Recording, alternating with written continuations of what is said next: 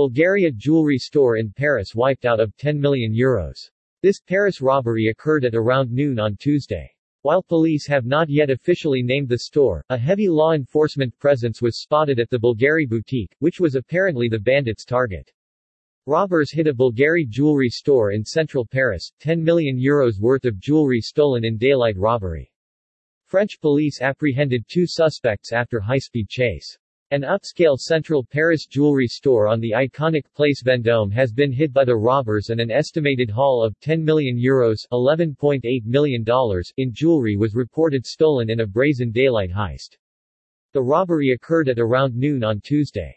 While police have not yet officially named the store, a heavy law enforcement presence was spotted at the Bulgari boutique, which was apparently the bandits' target.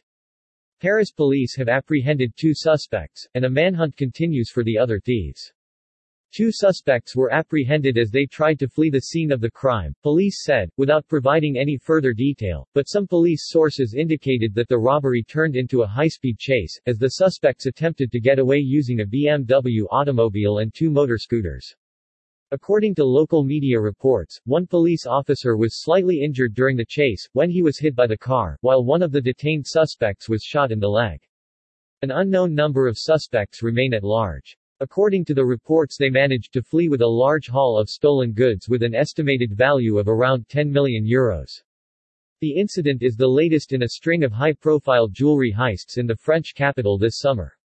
In July, an armed robber lifted a haul of precious stones and jewelry in broad daylight from a Chaumet store near the Champs-Élysées.